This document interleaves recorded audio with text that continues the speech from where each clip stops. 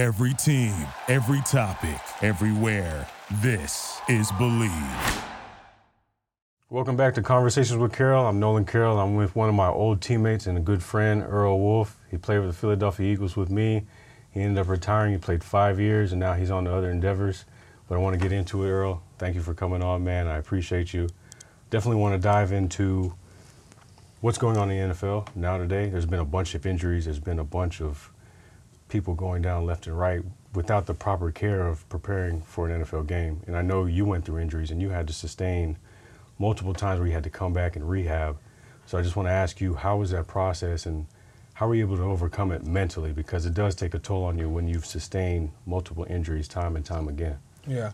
First of all, thanks for having me, bro. No Good problem. to be here, man. Yeah. You know, it's my pleasure to be with my brother Nolan Carroll, sir, Conversation bro. with Yes, Carroll. But it's crazy because you see more and more injuries every week, and it's mainly knees. And I feel like you said, it's from not being able to prepare. You know, we usually go through OTAs, the training camp, where your body is ready. You know, your body is used to moving around on that turf, breaking on that turf, and now everybody's moving full speed off the rip. You know, and I feel like even during camp, usually when we start off and we go straight at it. They had to build up, kind of get OTAs in, get everything in, and then by the time they go full speed, it's game time. You know. That's tough. So I feel like that's kind of what happened with everything. All the injuries. That's why the injuries are occurring. But mentally, I made it through. I had 6 injuries in 5 years, major injuries. Boy. They had me out for 10 weeks or less every year. You know, except for the first year when I missed the end of the season. And if it wasn't for my faith, I definitely wouldn't have made it. You know. And not mentioning, I've been playing football since I was 9 years old. I had never missed a game in my life until I got to the NFL. And I went from tearing my PCL with being a 4 to 6 week injury to it's still hurting right now, day to day at times.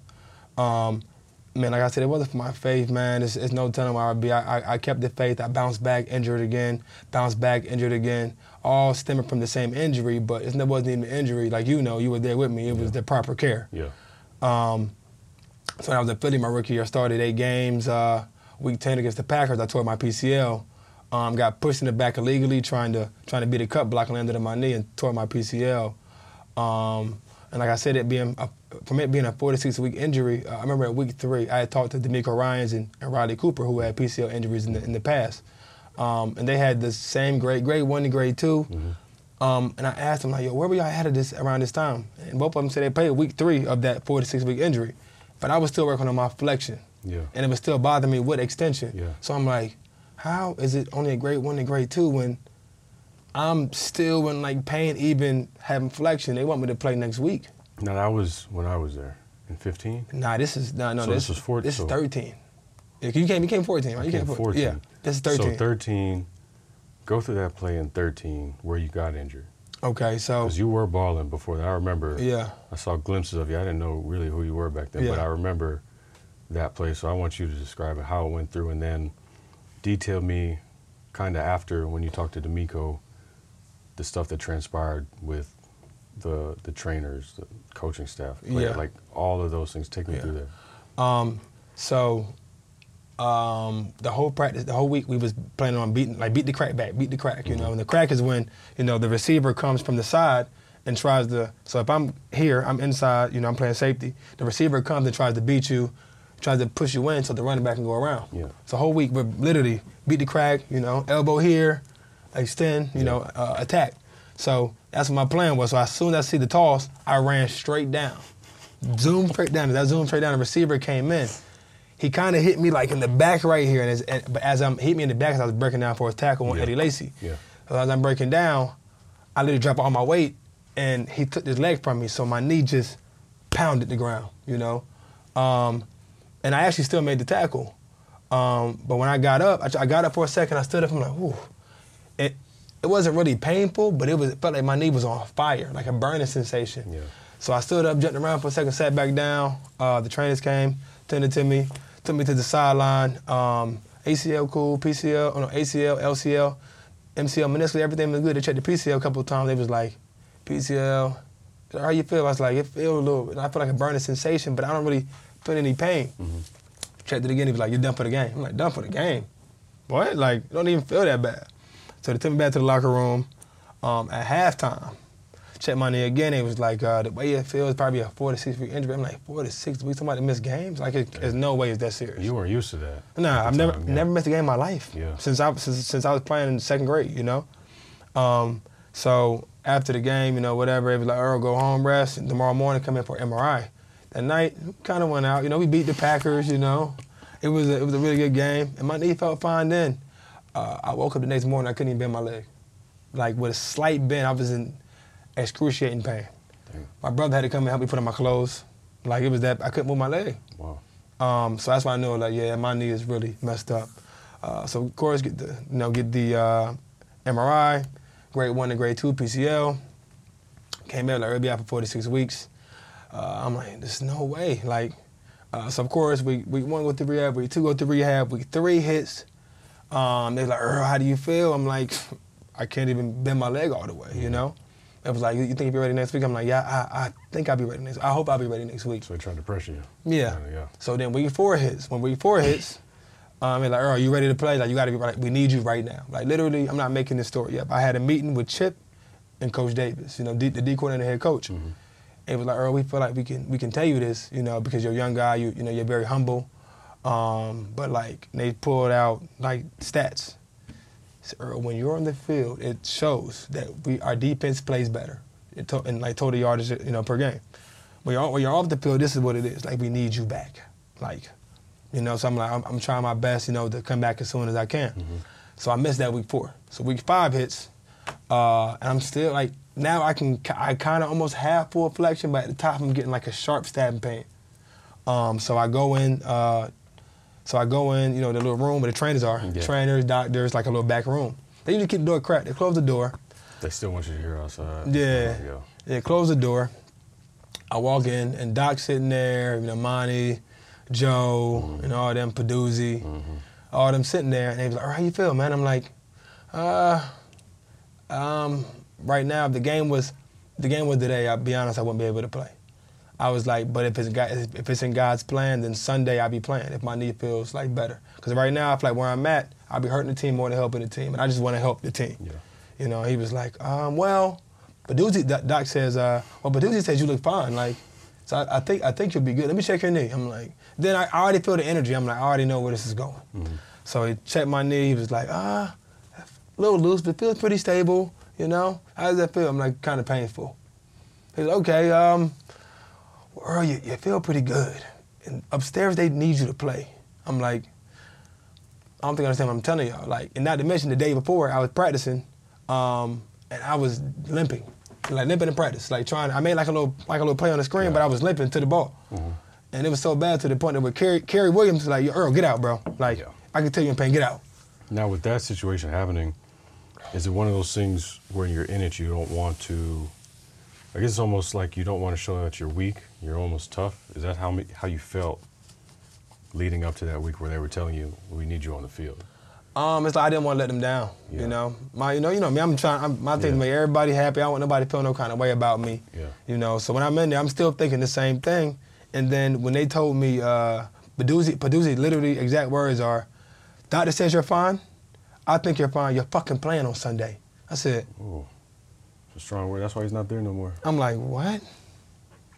I said, I told you. I said, I'm trying to keep my calm. I said, because I feel like he's trying my manhood. You know, I'm like, I told you, if it's in God's plan, I'll play Sunday. Mm-hmm. The way I'm feeling right now, I can't play. Yeah. You know? He was like, well, Earl, he said, you haven't showed a sign of effing toughness since you've been here.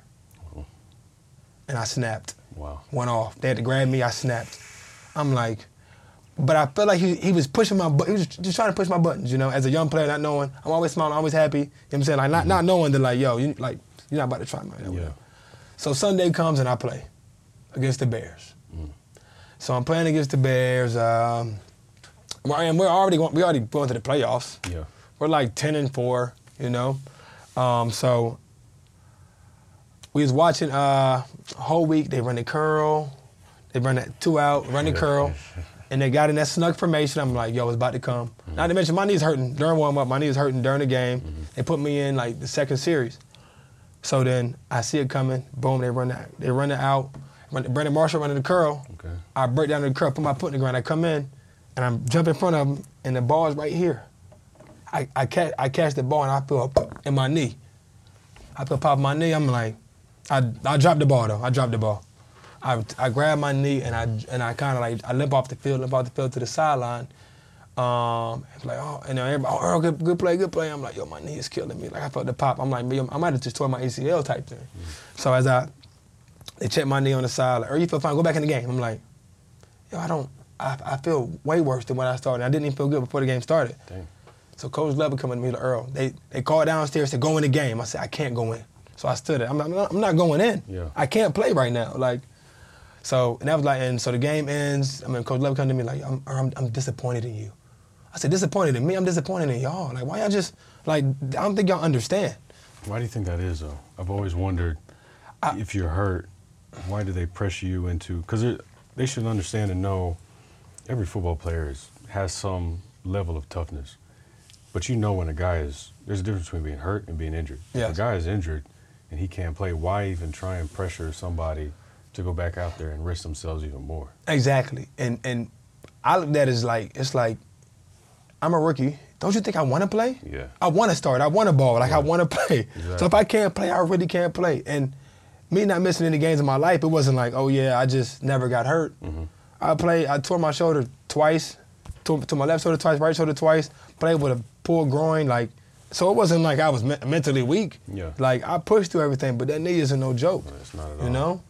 So then, that next year, when I met my dog, my brother right here, my brother Nolan Carroll, that guy. You were still talking about it. You kept saying, I didn't know the whole history behind that time, but I remember guys were kind of like getting on you a little bit, like, Earl, stop limping, or Earl, it's just a minor thing, like, you got to get over it.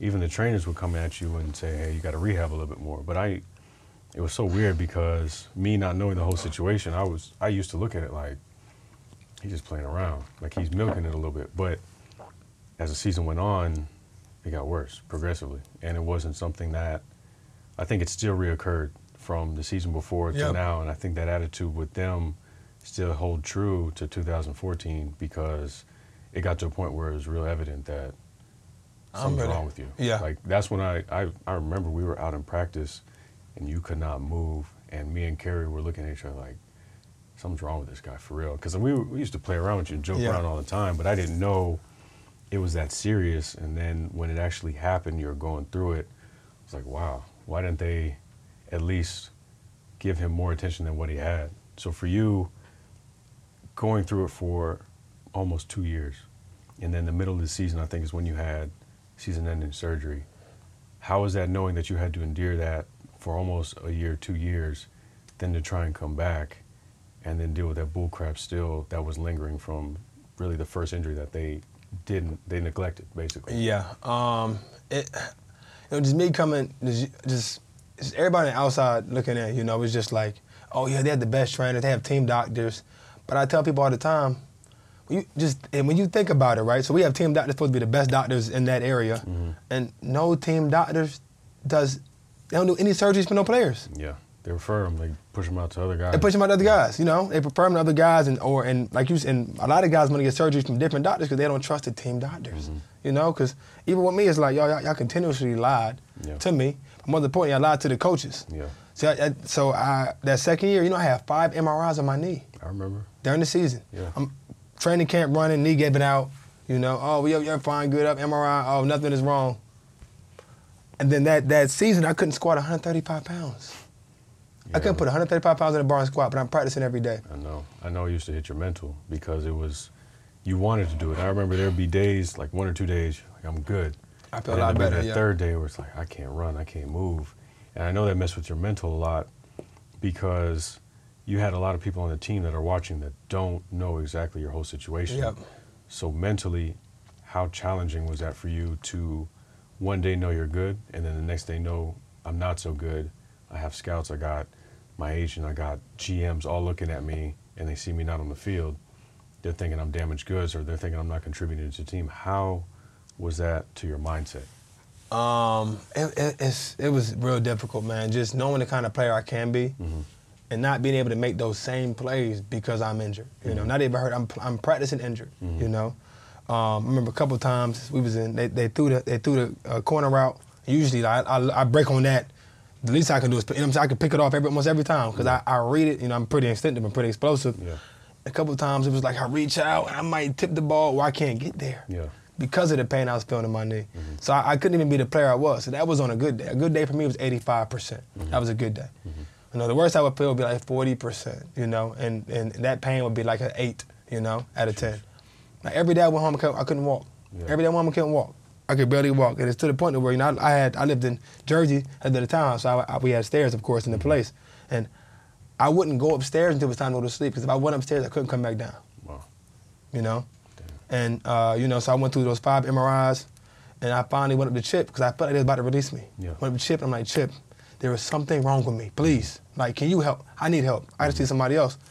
He was like, Earl, I heard you haven't been doing rehab. I said, I'm in there every day. Yeah. They told me I didn't even come no more. Wow. I'm in there every day, though. I want to be the player I was before, the player I know I can be. So I'm saying, I'm in there every day. He said, let me call Peduzzi and DeLuca, Dr. DeLuca. They called him up. He was like, hey, Earl, try to be all night. And not to mention, Peduzzi's the worst, man. It's like he don't look at you as a human. He don't view you as a human at all. He's super disrespectful. Trust me, You tell him how you feel. Every day I was in rehab. How do you feel? I'm like, today's about a 6 out of 10. I get the hell out of here. I'm like, you ask me how I feel, I tell you you're feeling it's an issue. Yeah. So they came up, talked to them too. They like, Chip was like, oh, Earl said he's been in treatment. Oh, well, he's been kind of coming in, doing stuff after, It was like, yeah, well, I thought you said he wasn't in. It was like, yeah, he was like, Earl also said he can't squat 135 pounds to do a body weight lunge without coming up in like pain. He was like, oh, you can't, Earl? I said, I've been told y'all this. What you mean I can't? Like, he was like, Earl, clearly they don't know what they're doing. I'm going to send you to Dr. James Andrews in Pensacola, one of the best doctors in the world. Yeah. I'm going to send y'all to him. I'm going to send you to him like today. Literally, he called Dr. Andrews. I flew up there that day. Dr. Andrews saw me that day, looked at my knee. So before he did any MRI, looked at any MRIs, he looked at my quads and was like, yo, that left quad is so much bigger than the right quad. Let me measure it. He measured them both. I said, Earl, before we do an MRI, you're done for the season. This is week 9. You're done for the season. Your right quad is so much smaller than your left.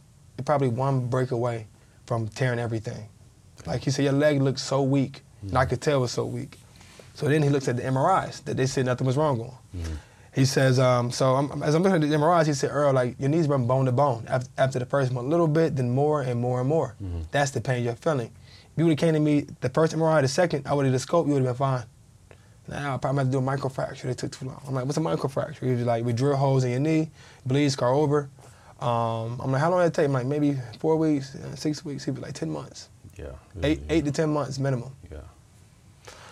So my thing is always trying to find the positive. Even I was so upset. I'm like, wow, like they really like, I messed up my career, I always find the positive out of it. I'm like, wow, I'm gonna be out for 10 months, probably 8 to 10 months. This will give me time to get 100% and be the player I know I can be, So I go back, I'm super upset. I remember I told Shady, everybody there, and Shady started yelling out, man, y'all been lying to my man the whole time.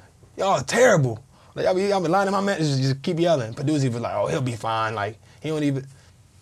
He's the one that caused most of it. And so, once again, if it wasn't for my faith, I wouldn't be able to even to find the positive out of the situation and literally pray to God about that positive, and just not even think about the negative. Think about being back in 10 months and being 100%, So I went through that rehab, the 8 to 10 months, but not to mention, Andrews gave him a script.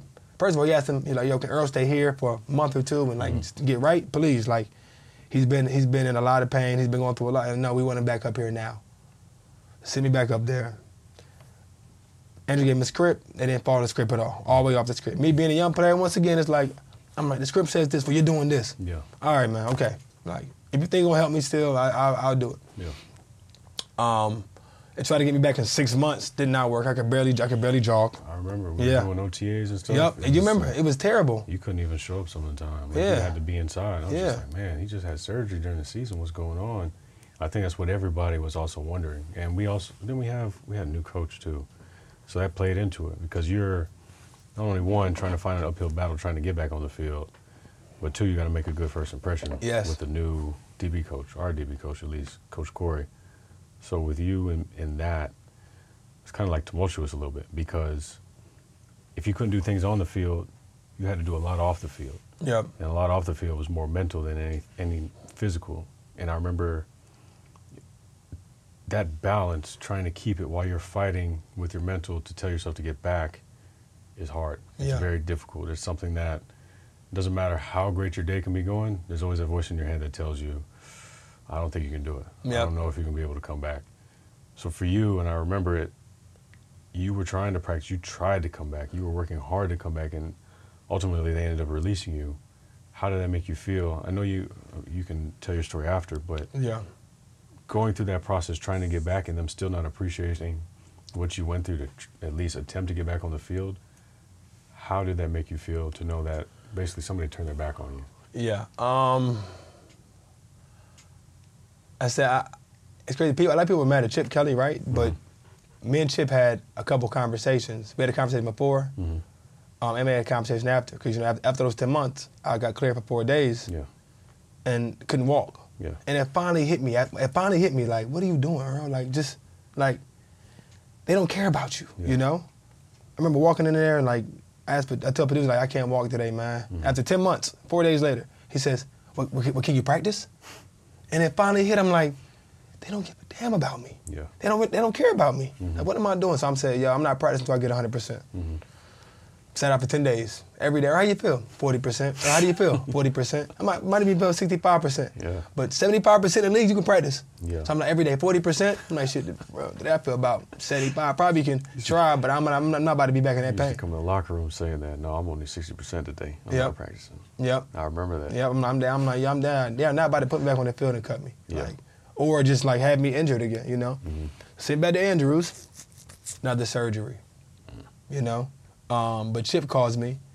He said, we had like a 30-minute conversation. He was like, Earl, man, he apologized. I'm so sorry. Like, we never really listened to you. I listened to what Peduzzi and DeLuca said, and I never really listened to you. And you was like almost crying for help, like crying for help. Because every day I was in pain, This kind of, it made me feel a lot better about the situation. He was like, Earl, like, we're gonna release you with an injury waiver. So we'll pay you until you get healthy. He was like, I want you to focus on getting your knee right, We say we're going to pay you for 8 weeks, but you know what? We'll pay you for 8 weeks, but if it takes 12 weeks for you to get healthy, just get 100%. Like, I want to see you back, like, to the Earl Wolff I know you can be. Like, and I once again, and like, and that made me respect him so much more, So, once again, rehab again, but even after that conversation, Chip actually motivated me, like, because Dr. Andrews, at the surgery, Dr. Andrews was like, Earl, like, he started asking me, what's your plans in life? Like, because your knee is probably done. Like, you probably won't be able to come back. You won't ever be the player you could be. What are you thinking next in life? I'm like, Doc, I'm not talking about next in life. Yeah. I'm going to get 100%. I said, I'm going to come back and I'm a ball, I said, I'm a man of faith, and I know God got me. Like, this, like, I didn't come this far for this, to end my career like this. And he was like, Earl, you put it that way, I believe in you, So I did rehab for 6 months. Once again, it was tough, man. But I always try to find the positives, man, and just keep pushing. And what motivates me is just my mom, which is the backbone of my family.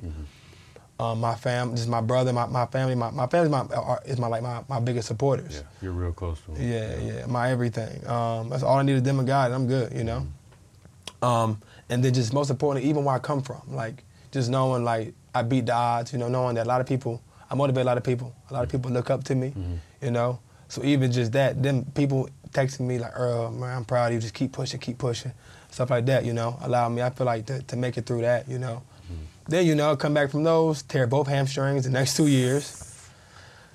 It's pretty rough, man, but, everything happened for a reason. Now we're here, Well, I mean, I saw it. I worked out with you for, I think, 3 years, and every year it was, I'm coming off of this injury, I'm coming off of that injury, but it was mainly based off of that very first injury that you had. Everything was... And it was always compounded because it was, okay, I fought this uphill battle, I'm back, now I gotta fight another uphill battle, I'm back, dang, I gotta fight another one, I'm back.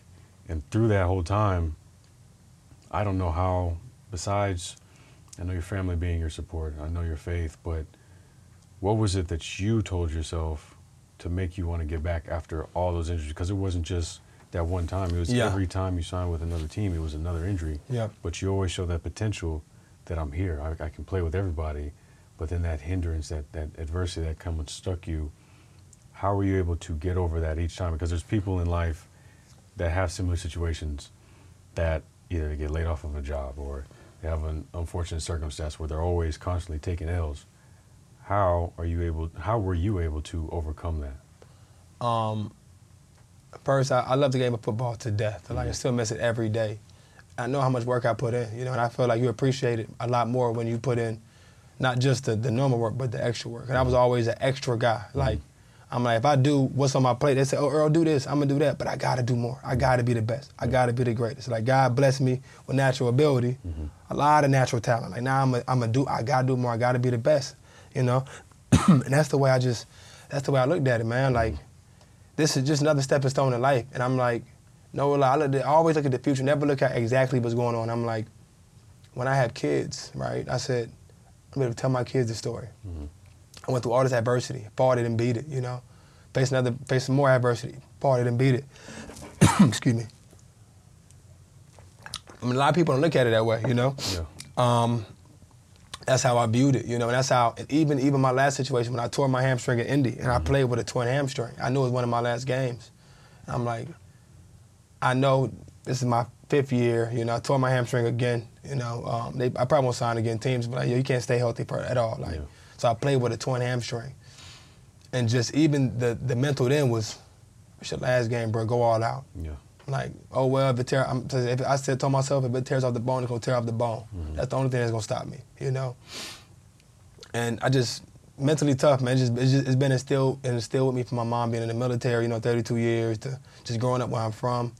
Once again, I just want to continue to defy the odds, man, and show anybody, like, you can beat anything you face in life, That's deep, bro. Yeah, That's bro. deep. Honestly, I appreciate you, and I appreciate just looking at your journey, because I'm always a guy that looks at other people, and I've seen from the first time I met you down here in Miami to playing with you and seeing everything that you had to go through. You always kept a smile on your face, always, which I think is the biggest and most important thing that anybody can do that's going through any type of adversity. And kind of want to switch gears a little bit to more of stuff on the personal side. Yeah.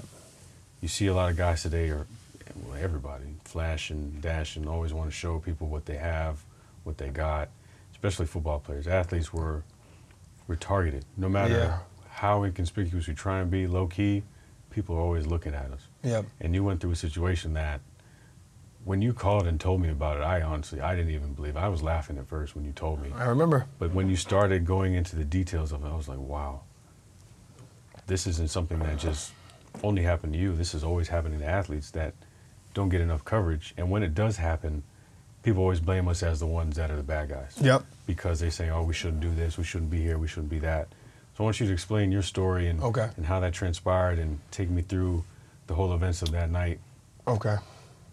So, from Fayetteville, North Carolina, man. Fayetteville, Rayford, from that area, which is just all one city, basically. And growing up, I said, I've been around a lot, seen a lot, from either you're a gangster, you're a drug dealer, you go to the military, literally, and they go to the military, you know.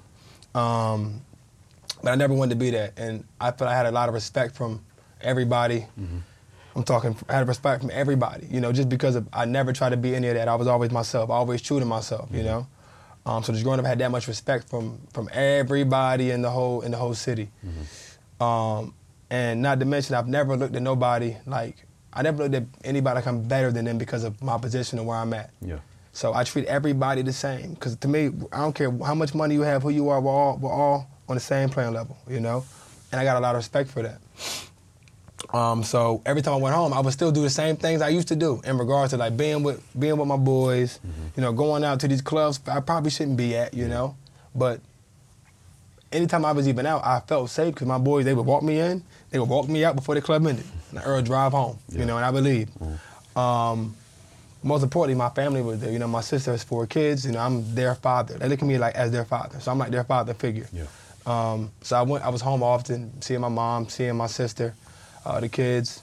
And that week, it was in February 23rd. So February 22nd, I was in Atlanta with my boys. On the way back, we was gambling, playing tunk, and they beat me, you know, and I'm super competitive. I'm like, tomorrow I'm gonna see y'all, I'm gonna pull up to the crib tomorrow. We'll get back on, play some more, I'm gonna get my money back. Yeah. So, I went back to my mom's house. I called my sister, like, hey, where you at? Where the kids at? She was like, oh, the kids at daycare. Can you pick them up? I'm like, always. I always go home. I surprise my nephews and my niece at daycare. They go crazy, you know, and I just love that feeling. Yeah. And that was like around 2:30. So I went to my boy house around 11. We gambled. Around 1:30, I had everybody money. I had all the money. I'm like, yo, I'm about to get out of here. Daycare. I got daycare at 2:30. I'm about to be out, and I had everybody money. Like, Earl, come on, bro. Like, literally, I had every dollar. They like, Earl, man, let me get a loan. I gave him a little loan, beat him again. So now 2 o'clock hit, I'm like, yo, it's time. I really got to go. Yeah. My sister calls me at 2, and she's like, hey, Earl, it's pouring down, like thunder, lightning, pouring down, rain. And she said, Earl, I'm gonna get him. Just come out later. I said, of course. So everybody loans, like, here, all right, now let's play. But also, even though I'm gambling, I'm like 5 minutes away from my mom's house. I told my boy, like, hey, bro, if anybody gonna be here I don't know, I'm not coming over there. Yeah. You know, just because I'm playing with money. I got driving a Range Rover in Fayetteville, which you don't even see, you know. I'm like, yeah, I'm not about to get robbed, so I'm not about to, you know. Nah, I understand. So I gave everybody money. Around 7, I'm still there at 7 p.m. We done ordered Zaxby's on multiple times. We done ate. 7 p.m. hit, I had no money. So now I'm like asking them for loans. I'm like, I'm gonna get my money back. Yeah. My boy like, your mom said till midnight. My birthday at midnight. I'm like, oh well. Yeah. So I told my sister, like, y'all probably just come out tomorrow. I said, okay, just come out tomorrow. So I remember around 8 o'clock hit, you know, it just got dark. My boy, like, I gotta go outside, grab my bag. He goes outside, he grabs his bag, comes back in. He put his pistol on the table. And I'm like, bro, you all right? He was like, man, I saw some guys out there moving kind of weird, man. I said, where? He said, walking on the street just looking. But hey, like he was overseas for a little bit, Afghanistan. So whenever he sees something, you be like, man, bro, you tripping. You know, like, it can't be that serious. So then at 12 o'clock hit. I'm still there. They like, yo, it's my birthday, you know, kind of, you know. I took a shot with him, you know, for his birthday or whatever. So 12:30 hit, I'm like, they falling asleep at the table. Like, I'm like, yeah. And they beat me. I'm down a lot. I'm like, bro, y'all got me again today. I'll see y'all tomorrow. He was like, Earl, yeah, man, I'm sorry, man. We tired, man. I'm like, yeah, it's cool, bro. So I mean, my boy's about to drive home. He was drinking a little bit. I'm like, bro, we live back like 30 minutes away. I said, don't drive. Yeah. You might as well stay here, sleep upstairs, bro. Like, he's like, yeah, you're right. I'm gonna take a little nap. I said, yeah, take a nap, bro. Take some water and take a nap, you know. All right, so I dap both of them up. I walk outside, and me being where I'm from, I knowing how wild it is, just in general, I'm always aware of my surroundings. So I'm looking here, I'm looking there, even looking around the corner, I see nothing. Get in my car, you know, close my door. Nobody never leaves when they get in their car. You sit in the car for about a couple minutes, you know, I'm on my phone, on Instagram, looking, you know. And out of nowhere, my door swings open, a guy puts an AK-47 in my head. Give me effing everything. I'm like, what is going on? Mask on. I'm like, yo, you can have, so he pulled me out of the vehicle. I said, you can have anything you want. I just want to go home to my family, bro. I gave my keys, my wallet, my phone. He's like, get in the effing back seat. Put me in the back seat. I'm like, yo, what is going on right now? And like now at this point, it's like surreal. It's like unreal what's happening right now. I'm like, yo, what the heck is going on right now? Three guys from the side of the house. One guy come, the guy in the passenger seat got a shotgun in his lap. Two more guys come from the back. 2 more guys come sit in the back seat. So now it's 5 of us. You know, it's 5. I'm in the middle in the back seat. I'm getting a little hamstring. Boy, my hamstring a little tight. You know, I work out 24/7 for real. I'm in the middle in the back seat. As I'm in the middle of the back seat, they just start driving. They all got masks on. It was like the first thing the guy said was driving was, "I'm gonna ask you a couple questions. If I feel like you're lying, we're gonna kill you." I'm like, what in the hell is going on right now? Dang. And me just.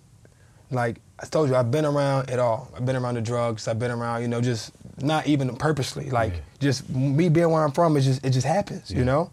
But I've never done a drug in my life. Never smoked in my life. Nothing ever, you know. I drink only occasionally. But I didn't do this stuff because I didn't want to be in the situation I was in, you know. I always wanted to keep my family safe. I always wanted to be safe, you know. So as they're driving, he stops the car down the street. He was like, "Who's in the house?" I'm like. I'm not saying the name. So-and-so, and her daughter. He was like, okay, so where's the safe? I'm like, safe? Who got a safe? yo, what an effing safe. Don't act crazy. So the guy with the shotgun put a shotgun in my chest and cocked the back. Said, bro, you lie one more time. I said, I have no clue where the safe is. I said, I don't even live here. You know, he was like, who are you? I'm like, dang. I'm like, Earl. He said, Earl who? I said, Earl Wolff. Everybody stopped, turned around and said, oh, you the one that you play in the league. Oh, forget the safe. We want you. Where the money at? I'm like, man, I don't have any money, man. He's like, what do you mean you don't have any money? So then the guy pistol with me. He pistol with me in my face and was like, bro, you think he playing? He put the gun in my knee, like, we'll blow your effing knee off. You'll never play football again. I'm like, bro, I don't have no money right now. I don't have no money on me. But he said, hey, well, we'll go to the ATM. We'll take out 10 grand. I said, you can't take out 10 grand in the ATM. They're young guys. They're young boys. So you can't take out 10 grand in the ATM, bro. It's impossible. I said, I might have a little bit of money in the ATM. I said, listen, man, like, I've been injured every year. I'm like, man, I might have $500 in my account right now. He's like, he said, bro, you think we playing? I said, listen, you think I'm lying? And even like the whole entire time though, like I'm praying the whole entire time. So at first when they asked me all these questions, I can't even talk. I'm stuttering. I got gun. Everybody, literally, 2 guys on the side putting a gun in my face. The guy in the passenger seat with a shotgun got the gun in my chest. The guy with AK-47 is just talking, asking me all kind of other different questions. I can't even talk. I'm stuttering. I got guns in my face, you know. But it's crazy because as I started praying more and more and more, I was literally talking to them like this. So he was like, yo. He said, show me you got $700 in the account and we won't kill you. So I'm like, how do I show him? I'm like, okay, so you have my phone. $700? I told him I only had $700. Listen. My bad. No, I mean like that's all they wanted to see. Nah, I told him that's all I got, you know? Like, you gonna kill me for $700? Like, that's all I got. So I'm like, you go to my phone, you have my Wells Fargo app. All I have in my wallet is Wells Fargo cards. That's the only bank I use. So if I have more than $800, you can kill me. Go to my app, boom, boom, boom. He's like, it's like 720. He was like, what the? I said, listen, bro, like I don't have any money, bro. Like I've been struggling. I'm about to get a loan. I'm just lying. Not mentioning though, like my financial advisor gives me money every week. So all my money's in a different account. Oh yeah, there we go. All my money's in a different account. So he was like, time out. So you can't get us in the house. You don't have no money to give us. We're just gonna kill you. Like you can't do nothing for us. They literally drive out of the neighborhood. I'm like, yo, listen, if y'all kill me, I get nothing. Like, you might as well go back to the house. We was gambling with a little bit of money. I have a couple grand in there, man. Just take that, please. Just, please. He was like, okay. He turns back around, pulls up to the house. As they pull up to the house, at this time it's like 2 a.m. They pull up to the house. I start getting out of the car. As they get out of the car, they kind of slamming doors, kind of talking kind of loud. My boy that didn't leave is upstairs, and the window is cracked. So literally, he said, all he hears is people talking. He said, he kind of get up, look out the window. As he looks out the window, I look up, I see him. They see him, and like, oh, somebody here, Herbert getting the house. So they rush me to the door. They rush me to the door. Knock on the door. I'm like, my boy cracked it open. Like, are you good? I said, no, bro. Like, I got some guys out here. They got guns, man, to my back. They're asking me like to get money out of the safe. I know you don't have a safe. I said, bro, we were just gambling. Just give them the money we had gambling, bro. Please, just for me, like for my life. He was like, I don't even. Hold up. I'm like, nah, bro, don't close the door. You close the door, I might die. He said, I don't know what to do. And he slammed it on my face. As he closed the door, I closed my eyes. I'm thinking I'm about to get shot in the back. Damn. As I close my eyes, the guys start running around and panicking like, oh, they closed the door, the cops coming. So they start running. So as they running, I'm like, yo, I'm probably good. They might run and just leave me here. They grab me, they put me back in the car, tie my arms up with zip tie, tie my legs up with zip tie, put like a shirt over my face. Never ride for about 25 minutes. I'm praying. But the whole time I'm praying, I'm like, God, there's no way I'm gonna die this way. There's no way. I don't deserve to die this way. And literally, like, I knew when I started praying that I wasn't gonna die. It's like I knew, it's like I felt God's presence over me, literally the whole entire time. I'm not dying this way. So we get to like a dark area. They pull me out of the car. They standing over me talking about what they gonna do. Or God, like, yo, just shoot him, kill him. Oh well, like. And then a police car drives probably about 100 feet away. They're not even that close to us. They see the car speeding around the corner. They start panicking like, just leave him. The police looking for us, leave him. They got in my car and they drove off and they left me tied up, laying there. So as I'm tied up laying there, I'm like in shock, like, oh my God, I'm alive. So I start kind of fidgeting, my arm tied up. I'm trying to get my arms out. I pop my arms out, but I'm fighting to get my legs out. I can't get my legs out, so I just start hopping. I'm like, I gotta find help. I have no clue where I'm at. Like a trailer park right here, then I see like a housing complex way down there. So I hopped to the like the trailer park, and the first trailer is lights on, people talking. I'm like, yo, I'm from the city. Like people know me. Yeah. Like I hear guys talking. Like I probably know somebody in this house. So I knock on the door. I back up. Like who is it? I said, sir, I need help. He cracked the door up and said, what? I said, man, and I started playing the Jacksonville, so I had on Jacksonville Jaguars shorts. I said, man, my name is Earl Wolff. I play for the Jacksonville Jaguars. I just got robbed and kidnapped. Can you just call the police, tell them to come here, please, please. He said, what? I repeated it again. He said, you come to my house at 3 o'clock a.m. to me, you got robbed and kidnapped, I should effing kill you. Pulls out a gun and points it at me. My legs are tied up. I can't move. I'm putting my hands up. I'm like, yo, like, if you can't help me, just let me leave. Please just let me leave. Yeah. Like, and I'm in shock. I'm like, yo, I just got another situation to get another situation. So I'm tied up. I got my arms up. I'm like, yo, just let me leave, please. A guy come out of the house with a bat. I said, crack your effing skull open. Cocks the bat back up on the ground like this. Like, why? Why are y'all doing this? Yeah. Just let me leave, please. Get the F out of my yard then. So hopping away. I hear a gunshot go off. Boom. I fall on the ground. I roll up. I start touching myself. I roll back over. He had the gun in the air. Close the door. This is when I break down, bro. Like, yo, what is going on? I cannot believe I'm really going through this right now. But as my adrenaline going again, as the gunshot goes off, my adrenaline going again, I pop my legs out. I get up and I just start running. I look left, right. I was in the main street and I look left, right. I see some lights down to the left, just houses to the left, right. I start running, bro, just sprinting full speed, sprinting. I go to the gas station, the lights on. I see the lights. I'm like, oh my God, the lights on. Somebody got to be working here. Nobody's there. I'm not making this stuff. I see a payphone. I go to grab the payphone. The cord is hanging.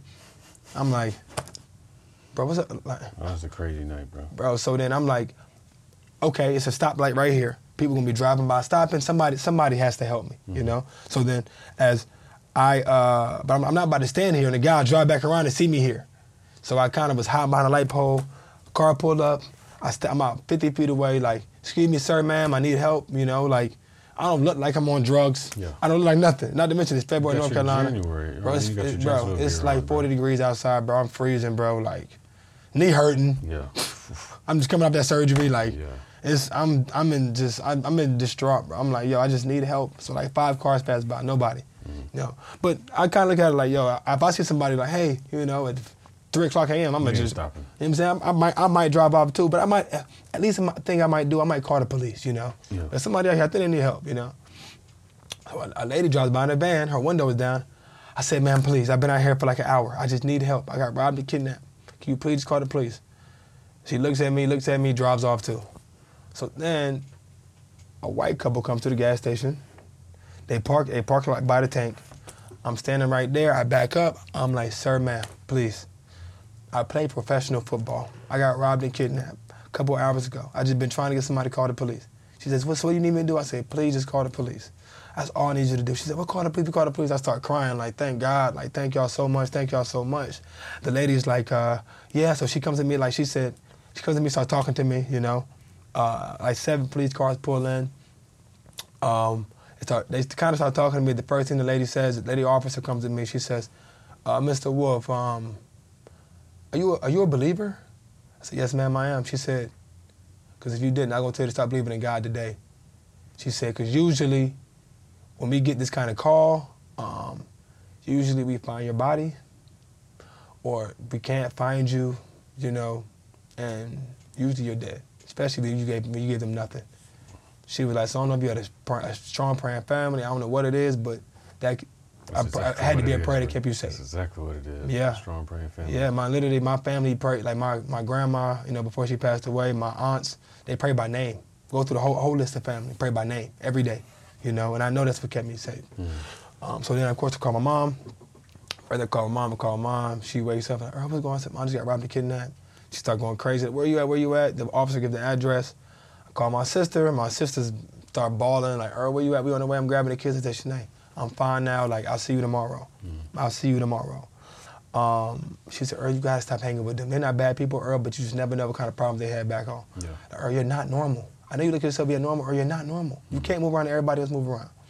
Now, do you think it's more of you trying to be humble than it is feeling you're, I want to say above somebody, but You want to fit in a little bit? Is that what it is? Nah, it's definitely me being humble. Like I said, I look at, like, I'll be out, you know, and everybody in the city know me. And somebody will stop me and try to have a conversation. Usually people from, you know, in that stature, you know, even if you think somebody's kind of under you or below you, or if you don't know the person, you just keep walking.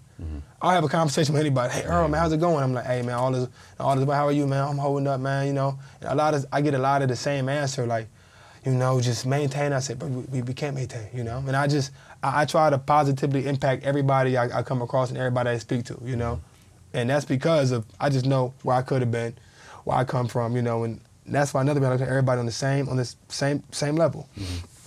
So it's definitely me being humble, man. Me not looking at myself above anybody else, you know. But after that, I knew I couldn't live my life that way anymore. But the thing I got at this whole situation, you know, even after, I was moving around normal, and 2 days later, just normal. People was like, Earl, how are you even moving around after this? Like, you just, like, nothing happened. I'm like, even though I literally prayed my way through this situation, like, God removed me from this situation. God showed me how faithful he is. He showed me what he could do. My faith is unbreakable now. Like, my faith can't be broken. Like, and I look at it that way. That's why I'm able to move around like nothing happened. You know, and that's kind of how I viewed literally the whole situation. Never looked back at, like, yo, you know, people are like, Earl, I would need therapy for, like, that weekend. That's why I moved to Florida officially. I was talking to my old manager, Sharif Floyd, and Sharif Floyd was like, yo, Earl, that happened. And I was talking to them Saturday. They was like, that happened Tuesday. Yeah. I told them the same stuff. That happened Tuesday. I said, yeah. It was like, bro, how? Like, Sharif said, bro, I would have been at my house for months. I would have left my house. Because when you called me, I was just like, this just happened.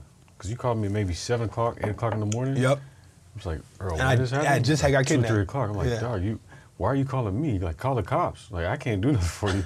But I was just, the whole time I was just thinking in my mind, I was like, there's something traumatizing. Because the way you described it, it was so rare. It just had happened. I just tried to paint the picture of me being in the back of the car. I could not do it. Yeah. I would not. Shoot, I would crack, man. Yeah, bro. That's like willpower right there. But like my whole life flashed before me. Literally, I started seeing flashbacks in my life, bro, when I was in that back seat. Like, then I'm like, yo, there's no way I'm down like this. And it just shows you, bro, like, if you're faithful and if you're mentally strong, you can make it through anything, bro. That's anything. True. And I know, I say once again, bro, like, when I have kids, even my nephews and other people, when I just continue to tell them my testimony and my story, man, it's so powerful, and I feel like it's definitely life-changing. It definitely is. I mean, shoot, you've been through so much. I really say a short gap of time that most people can't even endure over a lifetime. Yeah. And the fact that you're able to go through it, not only on the football field, but then take those things and help yourself outside of the football field. And even with the stuff that went on that was traumatizing while you were still playing football, to collectively build yourself the way you are now speaks volumes to you, because many people do not know what you go through on a daily basis. When you're facing an injury or you're facing something like that, you kind of suppress, you put it down, because we're men. We feel like I can take on anything. I have to take on anything because my family depends on me, my son depends on me, my daughter depends on me, my wife, whatever it is. So we hide those feelings, hide those emotions so much that it takes a toll on you. Yeah. And the ones that are able to express themselves, that's the biggest thing. If you can express yourselves while you're going through that pain or going through that adversity, that doesn't make you weaker, it makes you stronger. And you've exemplified that. No matter what, you always have a smile on your face.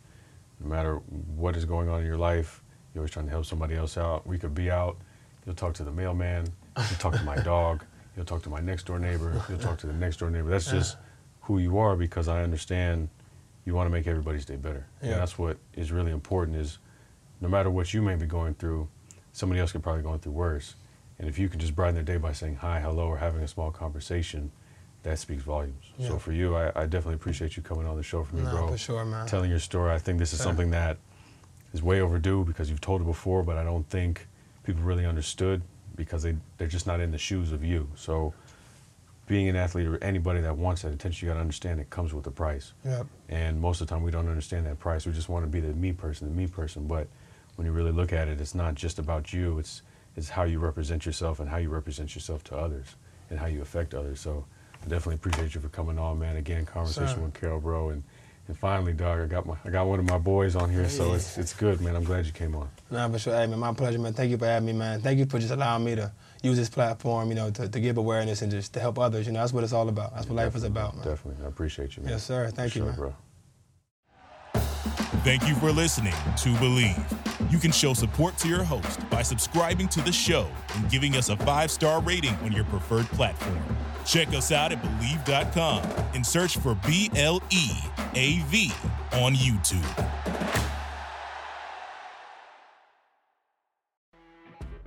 You know when you're listening to a true crime story that has an unbelievable plot twist that makes you stop in your tracks? That's what our podcast, People Are the Worst, brings you with each episode. I'm Rachel. And I'm Rebecca. We're identical twins who love true crime cases that make you say, didn't see that coming, and we hate the people responsible for them. Listen to People Are the Worst now on Apple, Spotify, or wherever you get your podcasts.